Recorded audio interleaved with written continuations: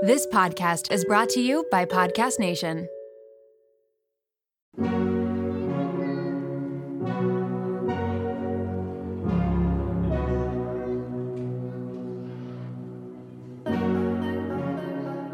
Welcome to Raw Beauty Talks. I'm your host, Lorre.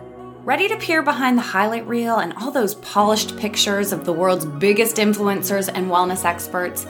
We're going to uncover what beauty, health, and wellness truly means in today's world. As someone who really struggled with disordered eating and negative body image, I became a health coach because I'm passionate about redefining health and wellness so that it's less about the weight on the scale and more about how we feel. Let's pull back the curtain for some Raw Beauty Talks.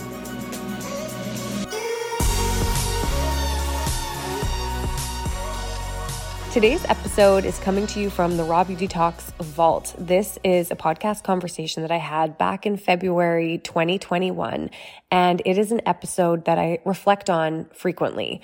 My guest, Arielle Lorre, is the host of the Blonde Files podcast, one of the most renowned health and wellness podcasts. And she has had a journey in the world of health and wellness, everything from addiction to eating disorders. And now, well, you'll have to listen to the episode to hear where she is now. But she had so many tools and tips in this conversation, and I know that it's stuck with me. I hope it sticks with you too. Enjoy. Raw Beauty listeners, you are in for a treat today. I have Arielle Lorre here from the Blonde Files. She is a health, wellness, and lifestyle influencer. But to be honest, when I started looking into your story, I was blown away by your life and what has ultimately led you to do the work that you're doing today, to have this conversation around health and wellness. I went to your Instagram page and I was like, this girl is literally perfect. You are stunning. You make the most insane, delicious foods, multiple cookbooks, working with incredible people, living this beautiful life. And I was so intrigued the more I dove in to your story to understand who you are behind all these glossy photos and what we might see at a glance. So, I mean, everybody just push pause for a second. Go get yourself a freaking glass of water, pour yourself a tea. We are going to get into it. I'm not leaving any questions on the table. So we're going to talk about sobriety, alcoholism, depression, anxiety, gut health, mental health, all the things in this episode. Thank you so much for being here. Thank you for having me on, and thank you for that intro.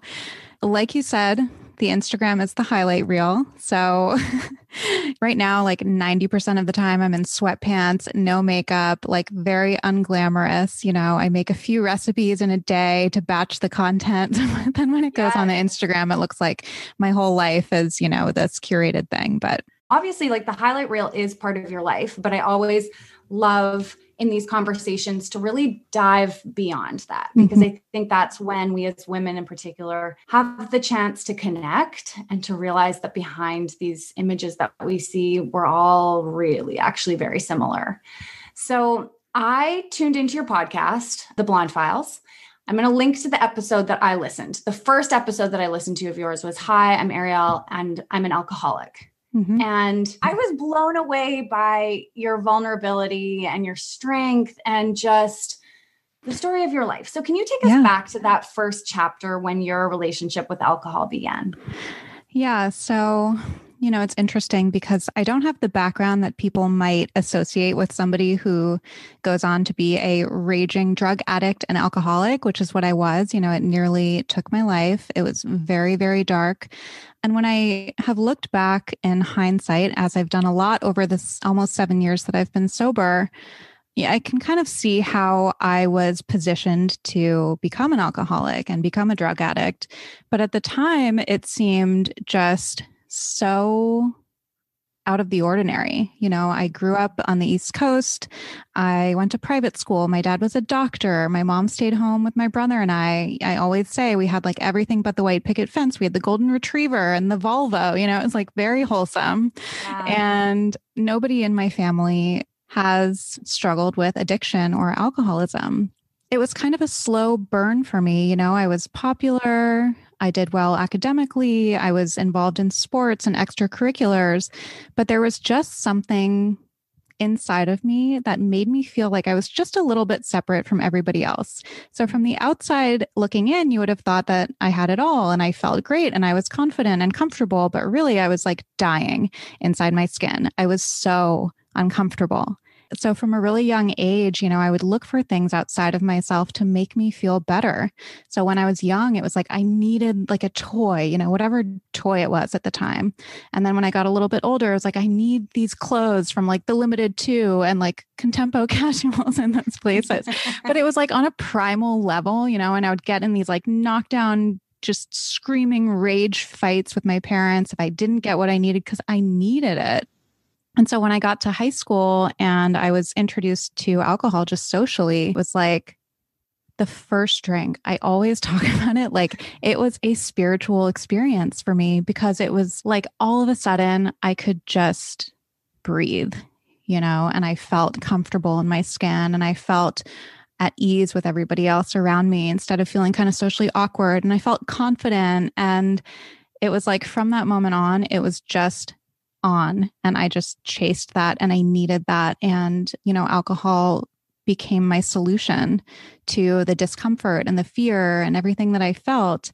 It also became like my primary purpose. So all of my ambitions really kind of fell by the wayside and just getting the alcohol at the time, I was partying socially in high school, like a lot of us were, but over the years it progressed and it got really, really dark. It's so interesting, this piece that you said about feeling a little bit different. I think so many of us feel that way. Like, I'm the one who's not quite getting this game of life. I'm the one who has this feeling within me where I don't quite fit in.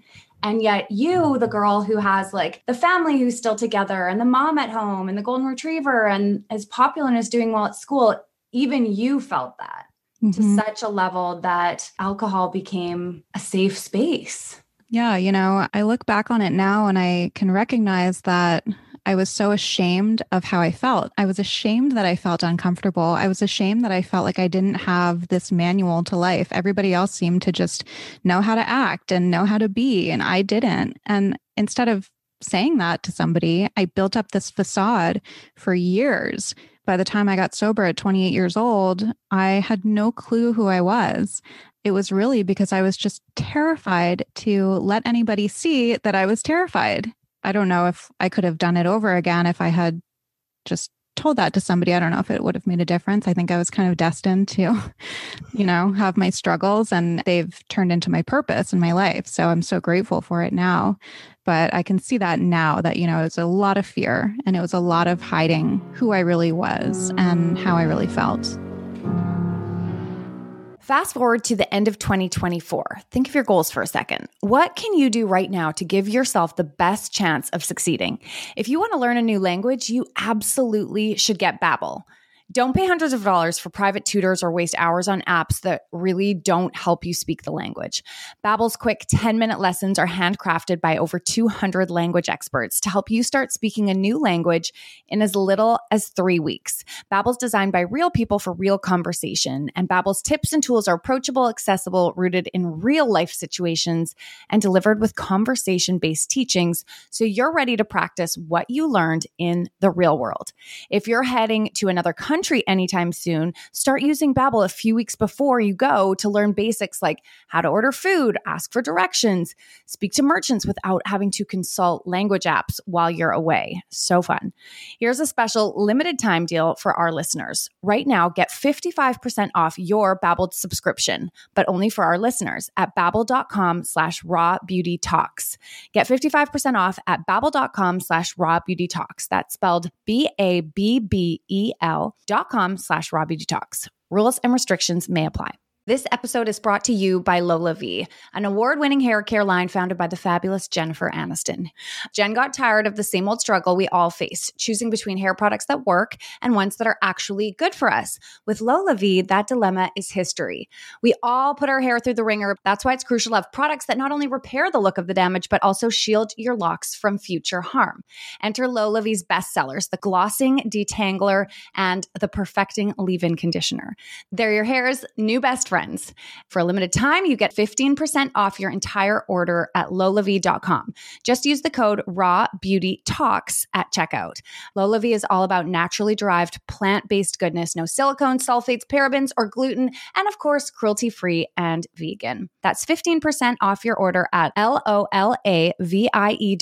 with promo code RAWBEAUTYTALKS. You can only use one promo code per order and discounts can't be combined. After you purchase, they'll ask you where you heard about them. Tell them I sent you over.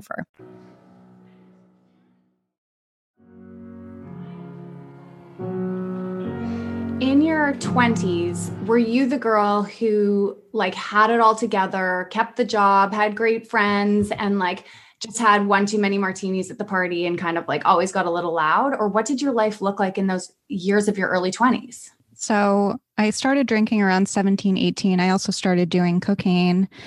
I was also in a relationship at the time that was very difficult. That was another addiction for me. I went off to Syracuse for one semester and he was still back home. And I just, for whatever reason, I just couldn't stay there. And so I moved back home and I ended up getting a DUI. And, I had consequences from the beginning. So even when I started drinking in high school, for whatever reason, it just affected me differently than it affected other people. So I blacked out all the time.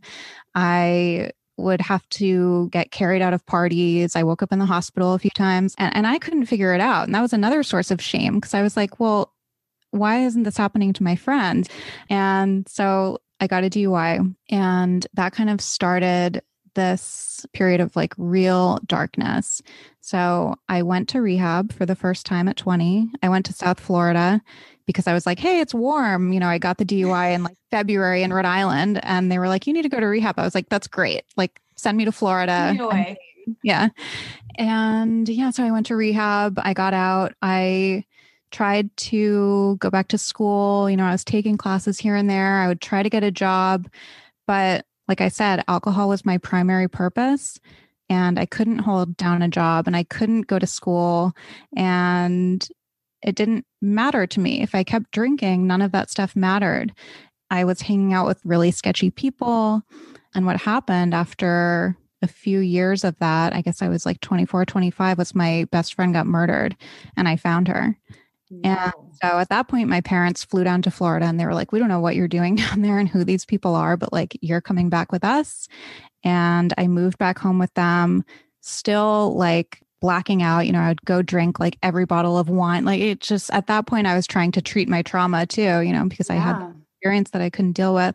So it was very dark. And then I moved out to California. I'm kind of skipping over a lot here and jumping all over the place, but I moved out to California kind of on a whim. And again, a couple years of just partying, trying to hold down a job, not really able to, just aimless. I was just so aimless from 18 to 28.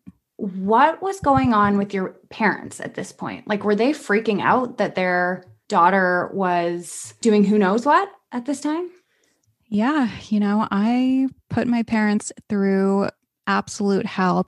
And of course, I couldn't recognize that at the time. When you're in it, all you care about is yourself. And it took me my first year of sobriety. It started really dawning on me how my behavior had affected other people. But, I think on the one hand, they wanted to believe me when I said, okay, if I just get this apartment and I'm going to start taking classes here and I'm going to do this job here, then everything's going to be okay. And they're like, okay, so they were trying to be supportive.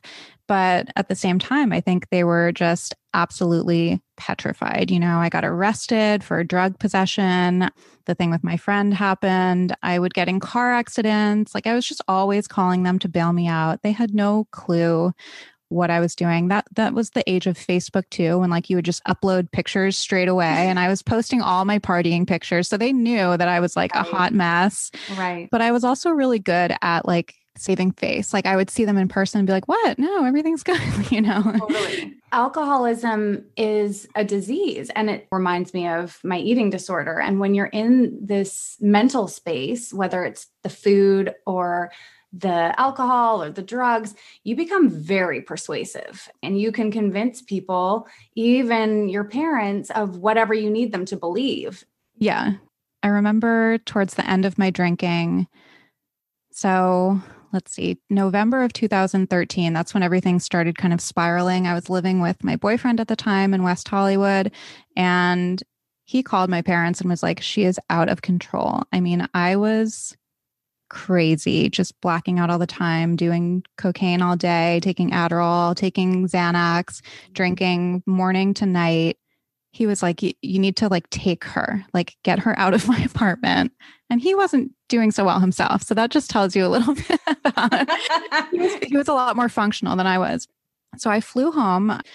My mom took me to New York for a few days and I went to see some family. And I was just kind of like, no, it's him. Like he's the crazy one, and just totally gaslit them to the point where they're like, oh, well, maybe it is him, you know, like who knows? And I actually returned to LA and he moved out because he was like, I've had it. And when yeah. Well, his words were, this ship is sinking and I'm not going down with it. And I was like, okay, like screw you, you know. Anger was my go-to response to anybody who tried to call me out. And when he left, it was like someone pulled the plug out of the drain. Even though he was doing a lot of the same stuff I was, he always was there to catch me and not let me hit my bottom. And when he left and there was nobody there, it got really, really, really bad. I mean, I was pretty much in like a month's long blackout, not eating, didn't leave my house. I would just stay in bed. You know, I was ordering alcohol and my neighbor was a drug dealer. So he was shooting me with God knows what. And I was having seizures and coming to and then having a seizure again. And my parents did a wellness check because I stopped answering my phone. And the West Hollywood police came and saw me through my window, face down, unresponsive. They had to break through my window. They took me to the hospital. I somehow took the IVs out, left the hospital, went right back to what I was doing. Very dramatic. And at that point, my parents found somebody to help and they flew out and they showed up at my door and I opened the door and I had a grand mal seizure and that was the end. That was the beginning of the end and the start of the next chapter for you. I've got goosebumps right now. And when you hear your story, you understand why you're so passionate about health and wellness and this conversation that you're having over at the Blonde Files and on your own Instagram page. Do you think our society as a whole has an unhealthy relationship with alcohol? Yes and no. I think that there's a way to enjoy alcohol in a healthy way. I think that there's definitely an emphasis on like the 5 o'clock wine. And, you know, I see it all over the internet. I think I just like, for whatever reason, since I got sober, you know, people ask me like, oh, it must be so hard to be sober in this environment. And I'm like, I don't even notice anything about alcohol anymore. I tend to just kind of like move right past that stuff and it doesn't even register. But I do think that there is an emphasis on it. I'm seeing younger and younger women getting sober, which is great. That kind of tells me like there is a problem in our society, you know, where these 19 and 20-year-olds are coming to me like, I want to get sober, but like none of my friends are supportive. And, you know, I think it's getting a little bit better, but yeah. It's absolutely glamorized though. Like you don't watch a movie without seeing, okay, the alcohol piece is one part of your story. Health and wellness is another small part of your story. I know you have a big life over there, but I want to dive into the health and wellness piece as well. It seems like, obviously we know that this journey around sobriety comes into the health and wellness journey. It also sounds like there's a piece around gut health that really triggered you. Can you speak at all about that? Yeah, so this is an ongoing thing. Unfortunately, I seem to just be very susceptible, and I'm starting to learn more about how this might be tied to my traumas and the drinking and all of that. But yeah, so I when I was about 2 years sober, that's when I started the Blonde Files. And it's called the Blonde Files because I was anonymous. I didn't want anyone to know my name. I didn't show my face. So I was like, oh, this is cute. Now I'm like, I'm stuck with it. Now we know you. Yeah. So I was a couple years sober and I was like, okay, I have the sobriety thing down. Like I'm doing well emotionally, but I didn't know how to take care of myself. And so I started on this fitness journey and kind of simultaneously I had crazy bloating. And of course, I had no idea about gut health. I mean, you come out of like a 10-year-long blackout, it's like gut health. What's that? I missed that one. So I had no idea what to do. And I kind of just let it go for a while, unfortunately. And finally, it just got so acute. I was having terrible digestive issues and it just seemed like I couldn't eat anything. And I went to a gastroenterologist, did a colonoscopy, and he found that I had something called lymphocytic colitis. And I went on a steroid, a very, very high dose steroid that you're supposed to be on for 3 weeks. I ended up on it for like 2.5 years. 3 years, something like that. Wow. Again, I had no understanding. I was just like, I've found the solution. This is amazing. And I tend to be like an instant gratification person. Give me the Band-Aid, like give me the pill, I'll take it. So the acute symptoms went away, but I still had really bad bloating. And, I was just like, this is not normal. A colleague of mine at the time, because I was working in behavioral health and working with addicts and alcoholics, he was like, you have to go see this guy in San Diego, Rob Yang. He's amazing. And so I went to him, and that was the first time that I ever saw someone who looked at the body holistically. And we found that I had pretty much everything you can have underlying, SIBO, candida, parasite. And he was like, okay, this is the game plan. I already ate pretty healthy, but we tweaked some things in my diet and he put me on supplements, and I actually weaned off the steroid over the course of a year and things got better. And I was like, wow, who knew? This feels good. Yeah. And, the brain fog and anxiety and all of that stuff kind of was alleviated. And I learned how it was all interconnected. And I wish that there was one thing that I was like, oh, this is what I did. And this is what to do if you're struggling with it. But it was really very individualized. But, some of the things that I did do were like eliminating dairy and gluten. And now I'm much more lax because what I learned over time, because I got very, very rigid to the point where I was like, if I have soy, I'm going to get a gut issue and I'm going to die. It's so easy, especially with social media now and everything. It's like grain-free, gluten-free, soy-free, gum-free, sugar-free, vegan. Yeah. It's like, okay, well, what are we left with here? A cucumber. Exactly. But I got so scared of kind of relapsing with the gut issues that I got into this really rigid space. And that's when I learned a little more about how that was affecting me in turn.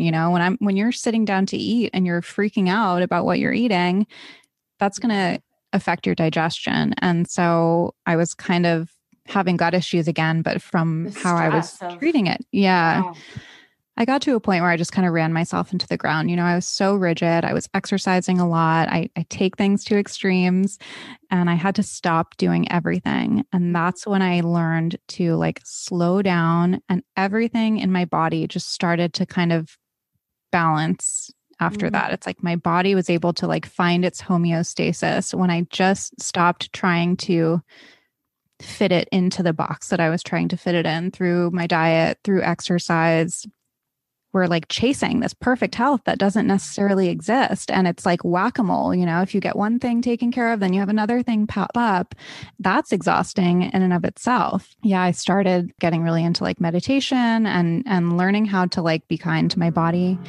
And that was probably the biggest game changer for me.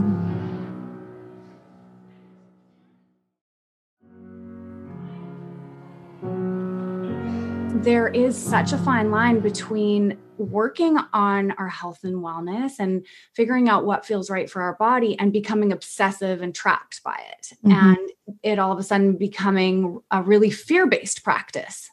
And now our actions are no longer coming from a place of love and honoring ourselves, but out of fear of what could happen if we stop. And I think, anyone who's been in that space before knows it's not a very good place to live from. Yeah, it took time, but I learned how to really tune into my body. And we all can. if we can do these little teeny tiny things, to be more present, be more mindful. I'm a big proponent of transcendental meditation, but you can sit there just for 2 minutes, in silence, just something to slow down. We can kind of come back to our bodies, because I think we're all kind of living in this like little bit of a fight or flight. And it's really hard to know what we need when we're in that state. It feels so unfamiliar and scary at first, because it's like, if I don't have the diet and the strict rules, I'm just going to lose control and go flying off the deep end. And so it really is a practice, as you said, of getting to know your body again. I mean, this is the whole premise of my program, the Raw Beauty Reset, is about really stripping back all the rules and tuning back in with your body and connecting to those hunger and fullness levels again. It's a practice. It is challenging.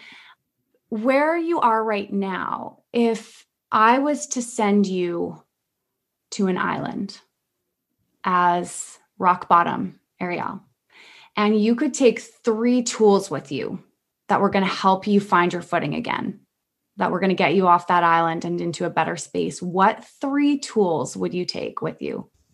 Meditation, for sure. Is that a tool?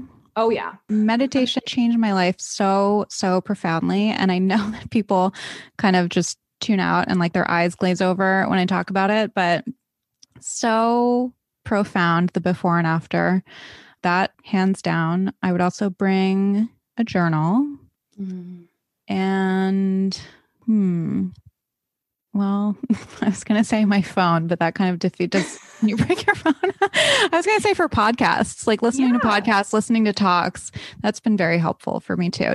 We have access to anybody and everybody and everything. And, I've learned so much just listening to Eckhart Tolle. I love Russell Brand. He's really he's funny, but like spiritual. He's amazing.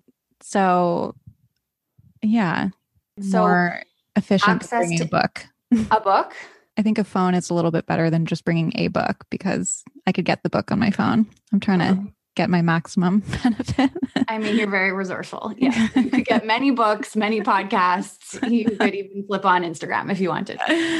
Okay. So on the island, you're taking meditation, a journal, and your phone. You do transcendental meditation. What I love about the tools that you just mentioned is that these things are accessible to anybody. You've had a long journey in regards to navigating your health and wellness. And so, I mean, you've seen top doctors in these areas. You've been to rehab. You've done the expensive things. And yet the tools that you came back to were truly things that we can all tap into and access. I would love to leave people with a couple of resources that have worked for you, whether it's a book, a podcast specifically. I'm so into Russell Brand's meditation, so I'm definitely going to pop a link to one of those in there right now. They always make me laugh at the same time as doing them. Yeah. Are there any specific guiding light tools that have supported you? Definitely transcendental meditation. If people are interested, they can go to tm.org. And I have a podcast with a TM teacher as well, if people want to learn more about it. Favorite book? I mean, I read The Daily Stoic every day. It's one of those books that I've read for a couple of years, and I journal in it and I take notes in it. And it's fun to go through the book again this year. And I see my little notes from last year and what I underlined 2 years ago and what, and I think that there's so much value in that book. And a lot of the principles of Stoicism are really aligned with the principles of recovery, radical acceptance, and recognizing the things that are in our control and that are not in our control. Okay, hold on. Now I have to ask a question about radical acceptance, because I feel like this is something that a lot of women are struggling with. What does radical acceptance mean to you? Radical acceptance really is the key to my happiness. There's a saying in recovery. So it's acceptance is the answer to all my problems today. When I'm disturbed, it's because I find some person, place, or thing or situation, some fact of my life unacceptable to me, and I can find no serenity until I accept that person, place, thing, or situation as being exactly the way it's supposed to be at this moment. And it keeps going. But that really transformed my life and my attitude, and it really has been the key to my serenity. It doesn't mean that you're just letting everything happen to you and you're like this doormat wallflower. And I can radically accept how everything is in this exact moment and still take actions to get to where I want to be, or take actions against something that I feel is not right, but it really helps me to just bring myself back into this moment. Like, this second is all that we have right now. Like, the 5 seconds from now hasn't happened. 5 seconds ago is done. Like, this is it. And everything in this moment is okay. I get so much peace from that. Such an important practice, especially for this time in the world where so many people feel like the rug is being pulled out from underneath them. It can be really hard in this space to just radically accept. And yet that softening, as you said, is where we find the serenity. Mm-hmm. So what does that process look like in your mind? Because I imagine you still have moments in your relationship or your job or things that are happening in the world where you're triggered and you're like, for that moment, not radically accepting of what's happening. Mm-hmm. How do you get yourself back to that place? Oh, I think part of it is kind of conditioning, like just having done it day in, day out for 7 years. But yeah, I get triggered all the time, and some days are better than others. But usually, it looks like pausing. Like, I just have to pause. If I'm starting to feel like agitated, if I'm feeling triggered, pause before I act, because my knee-jerk reaction is always going to be, triggered and angry and defiant and stubborn and whatever. Ryan Holiday actually came on my podcast, and he was talking about this and talking about 2020 specifically. And he was like, radically accepting something doesn't mean that we would choose it. I'm sure none of us would choose to be sitting here a year into a pandemic. So many people have lost their jobs, lost their lives, but we can't choose it. Again, it's recognizing the things that I can control and the things I can't control. And the things that I can control are really, at the end of the day, how I respond to things, how I perceive things, my attitude, that's really it. I think 2020, if anything, has showed us how little control we actually have. So accepting it doesn't mean like that it's our first choice, but it just means that we can accept it. We can accept it how it is and, try to make the most of it. I feel like that is one of the greatest gifts of meditation for me, is finding the ability to pause versus just reacting right away, or reacting and then finding the pause. And so I always think when I go to my mat or my cushion to sit that I am on a training ground for real life. I love it. Everything you're saying is tying together so nicely. 2 more questions for you. What does self-love mean to you? For me, self-love is accepting myself and being kind to myself and, not being rigid like I used to be, and really listening to myself, giving myself the respect to take the time to tune in to it and see what I really need. Because it's easy to just every day, pick up my phone as soon as I wake up and get on the emails and get on Instagram and do my work and get in school and do things for everybody else, which is important and that makes me feel good. But it's easy to neglect myself. And I think a lot of us do. I love that. Have you found, since allowing yourself to soften away from that really rigid place, really like clinging on to this idea of health and wellness as it used to be, have you found that your body has changed in that space?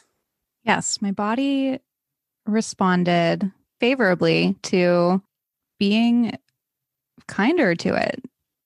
So many women, and young women in particular, write to me that they want to learn how to like eat intuitively and stop counting calories and stop counting macros, but they're scared and something terrible is going to happen. And I think a lot of that comes down to like just this complete lack of trust that we have in our bodies and lack of acceptance. I decided I would accept what happened to my body, whatever happened. And yeah, like for a whole year, this is maybe 3 years ago at this point, when I started slowing down, like I was just so burnt out from counting macros and over exercising that I really didn't exercise for like a year.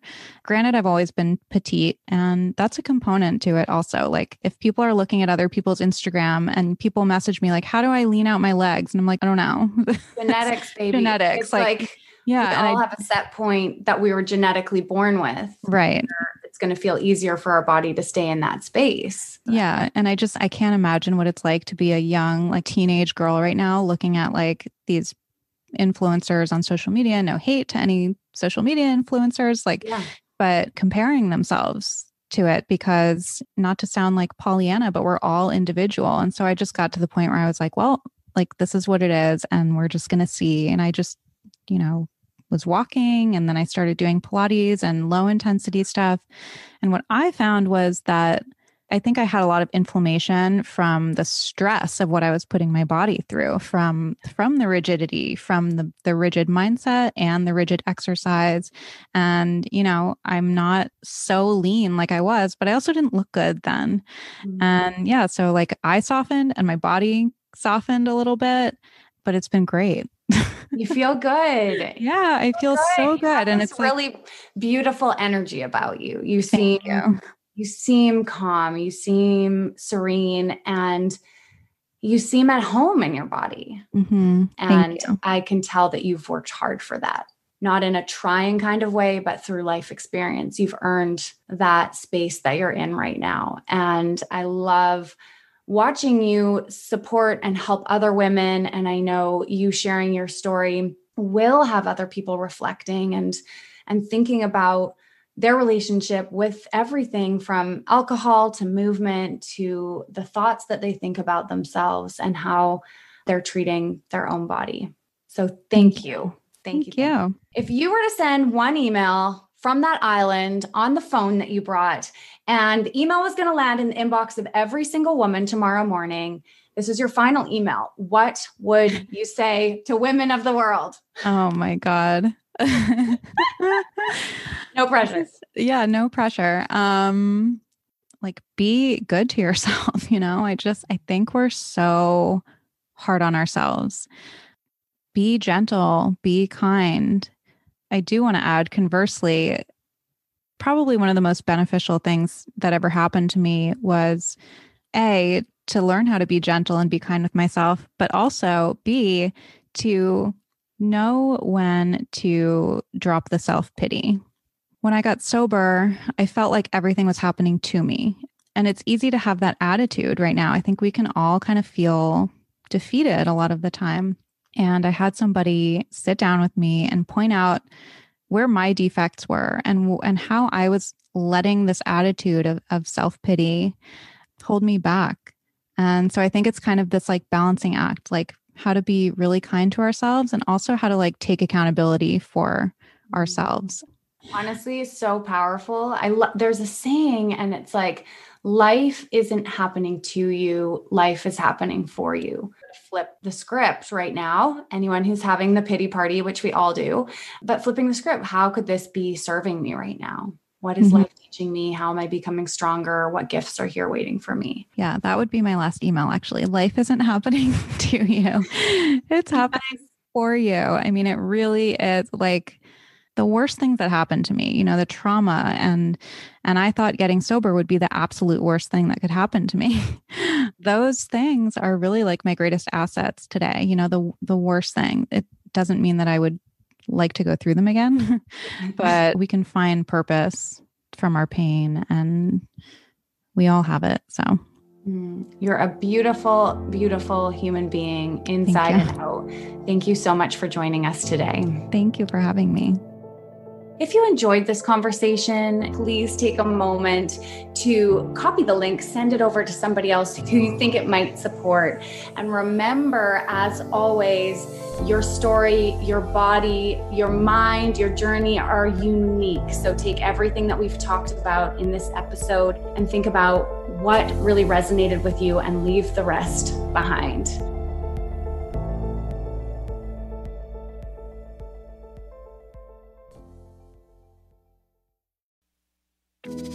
Do you ever feel like you're struggling through motherhood? You're not alone. I'm Erica Jossa, host of the Momwell podcast, therapist, and mom of 3. Join me each Wednesday as I sit down with guests, including psychologists, pediatricians, psychiatrists, fertility specialists, lactation consultants, and more to unravel the myths of motherhood. With expert advice, practical tips, self-love, and some coping skills to help you along the way, you can become the mother you want to be. Listen to the Momwell podcast at momwell.com/listen or on your favorite podcast platform.